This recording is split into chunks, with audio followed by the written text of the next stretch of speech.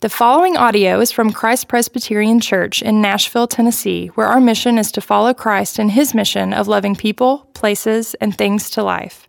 For more information about Christ Presbyterian Church, please visit christpres.org. Today's scripture reading is Galatians 2, 6 through 10. And from those who seem to be influential, what they were makes no difference to me. God shows no partiality. Those, I say, who seemed influential added nothing to me. On the contrary, when they saw that I had been entrusted with the gospel to the uncircumcised, just as Peter had been entrusted with the gospel to the circumcised, for he who worked through Peter for his apostolic ministry to the circumcised worked also through me for mine to the Gentiles. And when James and Cephas and John, who seemed to be pillars, perceived the grace that was given to me, they gave the right hand of fellowship to Barnabas and me, that we should go to the Gentiles and they to the circumcised. Only they asked us to remember the poor, the very thing I was eager to do. This is the word of the Lord. Praise be to Christ. Thanks, John. Well, some of you may know that we actually just moved into a new building, our offices, and just right around the corner to WeWork. And I don't know if you've been in a WeWork before. There are three of them. I think there's a fourth one even opening in Nashville, which I just heard about. And you may have seen WeWork in the news lately because even in the last couple of months, even since we moved in, they've been having layoffs, and we don't know if we will be working in WeWork soon, but I hope we are. I'm enjoying the free coffee and beer that they give us all the time. I was unpacking all my books, which I get made fun of for all the books that I have in my office, and they have glass walls, and thankfully we have two of our walls are not, so I can stack them up high, and the rest of the people in the office just have to deal. But I have, as I was unpacking, looking at all these books that I've really enjoyed over the years, and I love philosophy. I love discussing and questions. And if you know anything about philosophy, right, it's about asking good questions. It's about observing and those kind of things. And I have an old book called "Does the Center Hold?" Does it hold? Right? Does the center, middle, hold? And that's kind of the question of philosophy, right? What is there that holds? What is fluctuating? There's an ancient philosopher named Heraclitus, one of the first ever known, who, just like many philosophers, was just an observer in nature and asked many questions. And what he did was step into a river. This is what to understand. He stepped into a river. So imagine doing this down at the Cumberland, stepping into a river, and he just sat there for a while and just thought about things, right? That's very, very philosophical. And what he noticed, and what he realized, that the river continued to change. He came up with a phrase, essentially, that you never step into the same river twice. In other words, that he was observing not only in the river, but everything around him consistently changed. It was always moving, always changing. And this is not a far cry from us. We're seeing it. We live in a city right now, whether we want to admit it or not, that everywhere we turn, there's a crane, right? There's change going on around us. There was recently just an argument that broke out when Fido, the beloved Fido that we know, that's over here in Hillsborough Village, the building next to it collapsed into Fido and messed it all up. And there was a big war of the people in Fido and the people outside are saying, hey, we don't want this. This change is messing up our building. It's messing with us. Even more so, some of the philosophers of our day, particularly the boss, Bruce Springsteen, said it well. One of my favorite songs that I think speaks of my own life. He said this, "Now I think I'm going down to the well tonight, and I'm going to drink till I get my fill. And I hope when I get old, I don't sit around thinking about it, but I probably will. Yeah, just sitting back, trying to recapture a little of the glory of, while time slips away and leaves you with nothing, mister, but boring stories of glory days. Glory days, well, they'll pass you by. Glory days in the wink of a young girl's eye. Glory days, glory days." As much as you think about those things, the things that are constantly changing, we are constantly wanting something to remain, right? And there's another even more famous philosopher who said this, and as many philosophies do, they bounce back and forth, right? As one person says, everything changes. The other next philosopher says, well, nothing changes. Everything is still the same. But Aristotle, I think, said it beautifully. He took both of those and he said, look, with everything that's moving around, there has to be what's called, as much as we desire, as much as we see in life, there has to be what's called an unmoved mover. There has to be one that's fixed. There has to be something or someone that actually is in the center and it holds. And as we look at this passage, we're actually talking about something really important. Something that I think is so ingrained and embedded to the argument that's written to the Galatian church, that it's so run in them and so run in us that we need to see it in order to understand what does it really mean to have a relationship with God and a relationship with others and everything around us. It's the fact that, do we understand that our relationship with God is fixed? And that the methods, the way that we live, the way that we practice our faith, it becomes flexible. It wraps around whatever we're in. So that, meaning our relationship to the Lord oftentimes can look flexible. Sometimes, isn't it so? You wake up in the morning, you don't feel close to God. I mean, maybe you're even here now, and I don't know what background some of you may be coming from. Maybe you're coming in new to the church. Maybe it's from a background of being cynical and burned by it. And maybe looking at this kind of thing in this relationship to God is flexible. It's like, but everything else in life feels fixed. Maybe your work, what you have to do. I mean, just even thinking about getting up in the morning, what you do next, right? That feels more fixed than maybe your relationship with God. But see, what Paul is getting at in this letter that he wrote in the 40s, 50s, he was writing to a church that was struggling with this idea. They were struggling with the fact that Paul went through, planted a church. He said, what is fixed is your relationship to God. But people were coming in behind him and saying, you know what? Paul was okay. I mean, it's fine that he started this church and it's okay, but he has kind of an online apostleship, right? His is not really the degree that we all have. You need a little something extra. You need a little something more.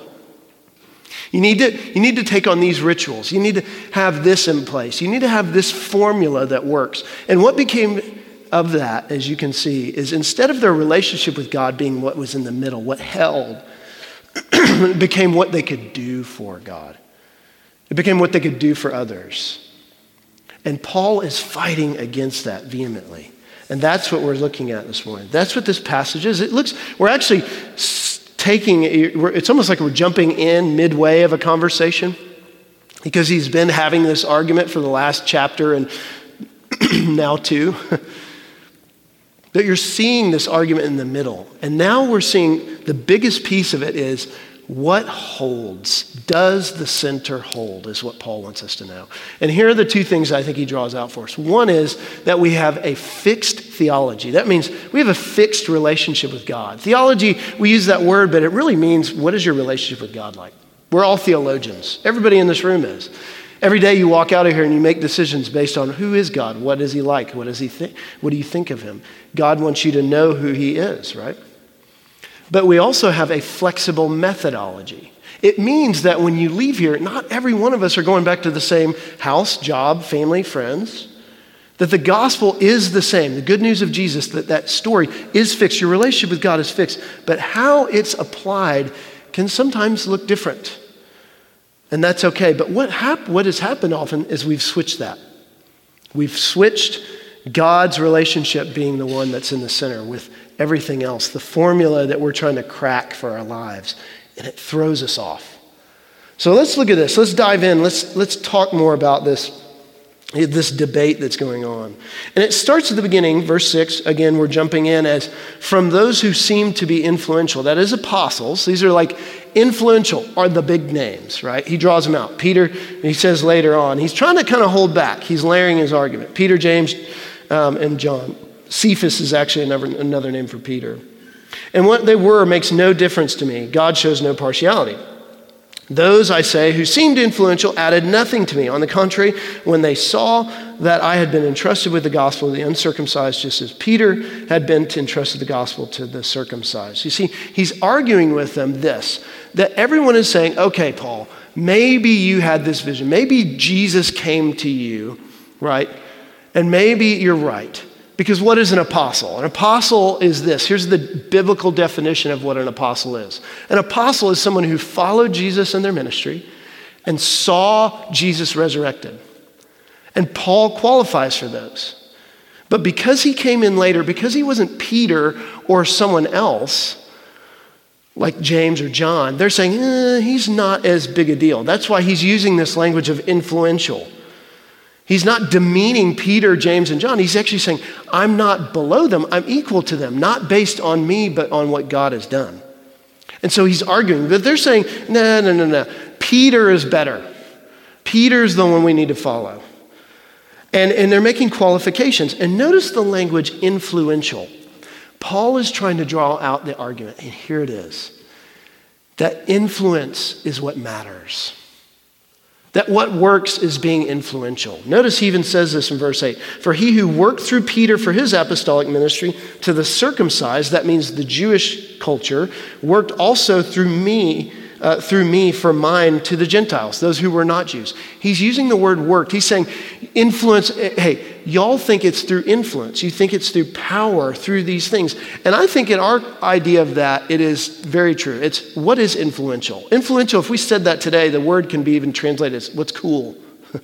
What's kind of the thing right now? It keeps us going. What is the thing that fits in our formula that makes our life run? And what makes it work? And Paul's trying to draw that out. He's trying to say, what do you think is influential? See, for us, I think, and I read this article some time ago, but it's a good one. It talks about the towards a universal theory of cool. This article. It's about what makes something cool. What makes something, because in our idea of influence, cool can be that. It doesn't just mean culturally cool. It can mean a lot of different things. Listen to what they say. Where the definition of cool, iconoclastic, legitimate, and bounded runs into trouble is the concept of success, and that's where cool kind of moves in. Some people who break rules but don't achieve success are seen as losers or failures. But for others in the business world, we could take Bill Gates, Warren Buffett, Mark Zuckerberg, and others, it's precisely their thrilling success more than their bounded autonomy that makes the real source of their coolness. They accomplished something. They could say that they did it. Some of this even draws out what is cool. It's cool humor, some humor that puts you in superiority. Oftentimes, cool is attached to an influence in our culture and society. And think about what runs so much of our influence and what we fix our lives on. That method is what brings us success. It's what puts us in the middle. It allows us to be influential or others to be influential based on a certain criteria that fits our formula. And that's what he's getting at. You see, Paul's really smart here. He's drawing out the fact that these guys are coming in and wanting to tell everyone in the church, if you have the right formula, then you can be influential. If you work just this right, it'll fit all together. All the pieces will work. But even if you look at this, and I even saw another article talking about why have certain businesses lost their way? Well, if you look at all of them, there are countless of them. I mean, there's one from CNBC that talks about so many say this, but listen to what this one article said. Got to the heart of it. It said that whatever the cause, the challenges were the same. Once they lose shoppers' interests or any other interests, it can be extremely hard to get it back. It really comes back to what is your reason for being, rather than what are you trying to sell? What product? How are you trying to be influential in the moment? See, even in business, what is the center? What is your reason for being? What does it mean to be in the center? The word here, worked, is what's key. When he says in verse 8, for he who worked through Peter for his apostolic ministry to the circumcised, worked also through me to the Gentiles. You see the difference is the work is in a Greek word meaning energo. It means someone else did the work. Paul is referring to the fact that it wasn't Paul doing the work. If it was simply Paul coming in saying, look at my work, look what I've done, in terms of my work, it would be a challenge. Who's cool? Who's more influential, Peter or me? But he uses a word that we wouldn't see right away. It's called energo. It means someone else. The same one who was working with Peter is working with Paul. It puts the emphasis elsewhere. here's what it gets to. It gets to the heart of where you and I want to make variables of our life. And if we just get that one thing that fits, it will make it all work. It's one of those things where we look at, maybe some of you in this room have children, and you think, if I just read the right book, if I just did the right things, my child will turn out this way, or would have turned out this way. I mean, somebody just gave me a stack of books the other day of parenting. I'm like, gosh, I'm never going to read those things. I mean, it's all over the place. What are the other places that you could think of in a million ways? The moments that we're chasing between two jobs. We're in the existing one or we're in another one or whatever it is, and we're holding them up and we're looking at what is. Look, how do we make these decisions? Is God at work, or are we the ones putting together our life? Is the center hold because we are holding it together, or something else? This is so ingrained in us because when we leave these doors and we wake up tomorrow morning and we go about our whatever it is, life that we're living, there is something that you and I look down the corridor and say, if I get this right today, tomorrow, and the next day, the formula of my life will fit together and it will work. And still, many of us come here and feel as though our relationship with God, and maybe we even use that formula for God. Maybe you even come and you look at this table, you look at the songs we play, the guy up here speaking again for you for a Sunday morning, and you think, gosh, if I have all these pieces, my relationship with God is just right. Where does the work happen? Is it all about us? Are we trying so hard to hold the center, or does God?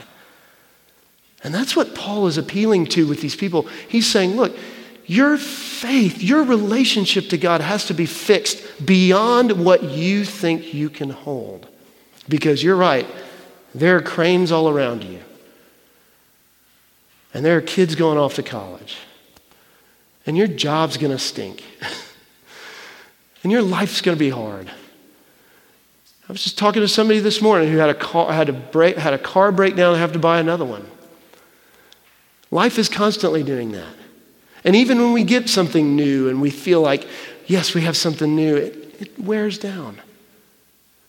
Where do we show this? We show it, and how do you do it? And notice what he's talking about. He talks about the uncircumcised and the circumcised. And here's the big example.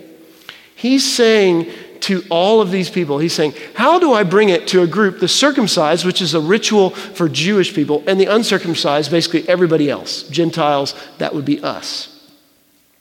How do we bring the gospel to them?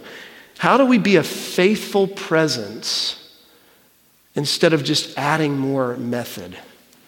Because what this passage is saying is in order to be faithful in our presence to people, we have to understand that God is fixed and we are not. If you have a fixed theology, a fixed relationship with Him, then you can be a faithful presence to those around you. You can be a faithful witness to those who are in places. And I know some of that's like, ooh, some of you may think witness, that word is like, ooh. But you're doing it every day. Did you know you're all theologians? You're constantly emanating this relationship. The question isn't whether you have a relationship with God. It is, where does that sit? And how do you be a faithful presence? Here's a good example of this. I was watching College Game Day a few weeks ago, College Game Day. So I said this in the first service, by the way, about College Game Day, and I got like blank stares. Please tell me. Some of you at least know what College Game Day is. Thank you. Yes. So I was watching it a few weeks ago, and I don't know if you know Kirk Herbstreit, who is like, I'd love to be best friends with. He is the face of College Game Day. He was in Memphis, Tennessee for the SMU Memphis game. So SMU is undefeated at the time, Southern Methodist University in Dallas, against Memphis Tigers, if you don't know. And so College Game Day goes there, and what they do is, if you're not familiar with College Game Day, they basically take a huge trailer and a bunch of noise, and they put it in the city and say, there's going to be a big game. You know, that's kind of what it is, if you want a simplified version. Well, they go to Beale Street, and they set up in Beale Street, and man, it is this big time party, and there they are. all lined up on the stage, as they always do in every city, and Kirk Herbstreit is there, and Kirk says, as he does, he's talking about the games and with all the other people lined up, and at one point, and I can't remember if he said it or someone else said it about him, that he lived in Nashville. And you would have thought they were shutting down College Game Day. I mean, the rain of boos, boo. I mean, they just started booing him just because he was associated and lives in Nashville, Tennessee. Because I guess, and I'm picking up on this as I go, I've been here 15 years, but I'm still learning. Memphis and Nashville have some sort of a rivalry. Some of you Memphis people know that. And so just because he moved here from Ohio, you got a major show. This is the face of College Game Day, and they're booing him on College Game Day. He brought this, it's like so ironic. He brought this whole thing to your town people, and now you're booing him, But they're booing him. I mean, think about this. Here's the tension that's being sat in here. That this is the ultimate deal, the ultimate thing that's being brought. And just because they're uncircumcised or circumcised, you could see that there could be this massive polarization. What Paul is trying to say is the work is the same because God is working. It doesn't matter what city it's in. It doesn't matter who it is. It's a faithful presence of God working in it. Many of you live in a million different neighborhoods in Nashville. Some of you live in Sylvan Park or the Nations, East Nashville. The beauty of our church is we're an eclectic body of people. Woodbine, Green Hills, Hillsborough Village, 12 South, Belmont. Look, here's the question. Is when you're in those neighborhoods, what does it look like for you to live out just a simple, faithful presence in your places you work, live, and play of this fixed theology? Or does it look more like when you go into those neighborhoods, you're using that neighborhood? It's more of a fixed methodology of how do I care for all these things, and it can exhaust us. The church is bound, and what it means, and even this title of the church without walls means the church moves out of here because it's not just for here. It's for out there, and it exists only, and it doesn't fade away only if that relationship with God is fixed. But if everything else is fixed and God isn't, then how else are we going to feel faithful? It means like even this, when those of you are in here who are maybe in let's take an industry of the medical community that just surrounds us. If you're in that community, how are you just a faithful presence of the fixed gospel, the good news in those places? Maybe it's just being consistent. Maybe it's those late nights of being there. Maybe it's all of those times where it just feels like those 12-hour shifts just run. And are you faithful with those around you to care for them, to just show them that what's fixed is God's work and who He is, rather than just all of that job running you? Don't you know that feeling? I hate that feeling. When you finish a day or a week and you feel like instead of you running your week, the week ran you, feels more often than not. And that is what's in the water for us. But what he's talking about is deeper. It is that fixed relationship. And then he even goes on to say this. He says, and if I was sitting with Paul and I was just having coffee with him, and if you've heard of Paul's, some of even what we've talked about in Galatians, if you're sitting with Paul and you heard his story about how he just grew up, his part of his story is he was just finding churches and finding Christians hiding out. And not only murdering them, but arresting them, separating families, putting people to death, putting people in jail. This is his story. And now he's talking about these things, and there's a little bit of a nuanced word here that he says, and you could miss it easily. He said in verse 9, and when James and Peter, Cephas, and John, who seemed to be pillars, that is, these great people of the faith, perceived the grace that was given to me, they gave the right hand of fellowship to Barnabas and me, that we should go to the Gentiles and they circumcised. It is so easy to miss something like this in our kind of, maybe religious talk.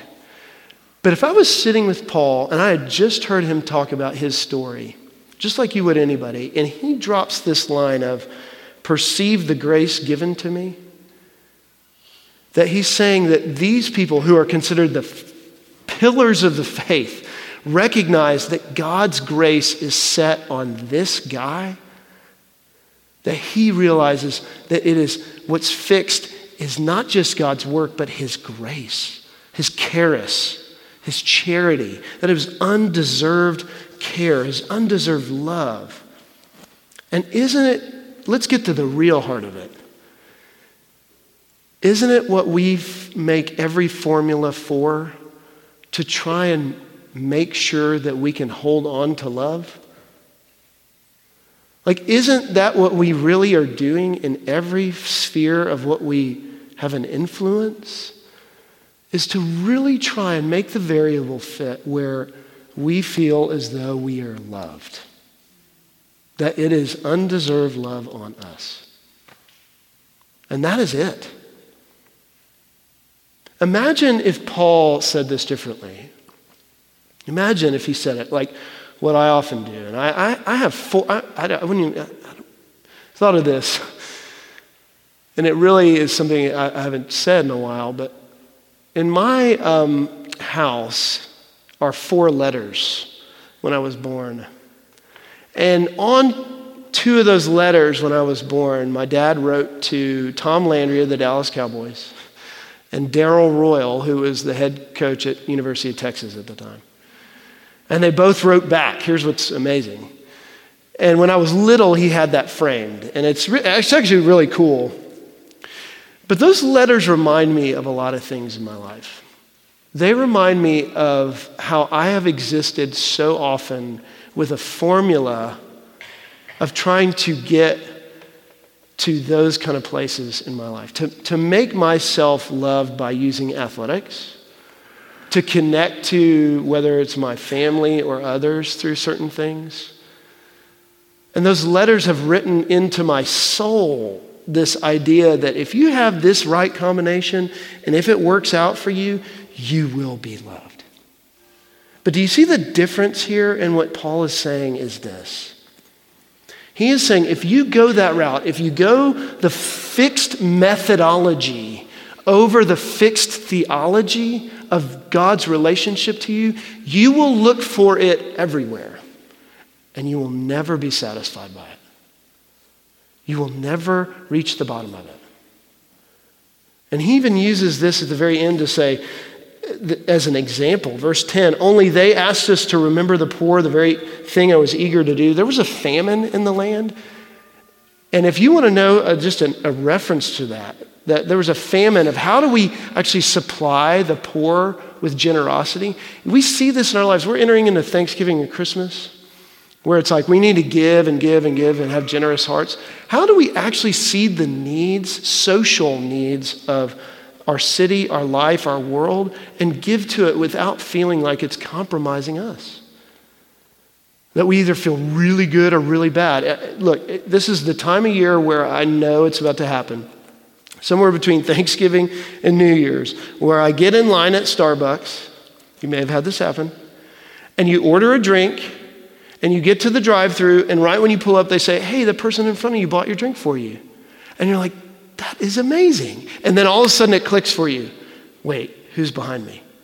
And you kind of look in the rear view to see how many people are sitting in the car behind you. And then you kind of like are tempted to ask the barista, hey, I'd love to do, what's going on with the car behind me? Are they already paid? You know, of course they haven't paid. You know, like there's that whole kind of tug in your heart of who you are generously. Like that is the reality. But if we come from a place where we know that God has come in flesh, in person, that he thought it worthwhile not to send a word that you need to be generous people. But every time the poor comes up, what does Paul do? He doesn't shame them. He doesn't say these people are in need. He doesn't say what's wrong. He says, think about the one who came, who gave up all his riches, became poor so that those who are poor would become rich. He doesn't throw a number out. He doesn't count how many people in the car. He says, this is what grace is. If you want to address the realities of what's going on in the world around you, if you want to have a fixed theology that impacts the methodology of your whole life, you have to do it through this one. Otherwise, you will look to solve the poverty, you will look to solve work, you will look to solve conflict in every way through your own efforts and variables. And you will be exhausted. And you will be left bitter. And you might even look at a table like this and think, I'm not good enough to come to a table like this because my method doesn't work. None of the variables I've tried have worked in my whole life. Praise be to God. Celebrate the fact that the way that you come to this table is because it is fixed. Nothing about you coming to this table is going to change it.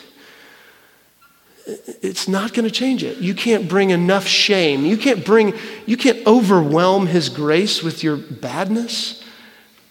And you can't underwhelm it with your goodness. It is fixed because it's come in the person and work of someone else. If you want to be a good worker, a good friend, a good spouse, this is where it begins, in a fixed place of relationship with Jesus through his body and blood. We're going to stand and we're going to read together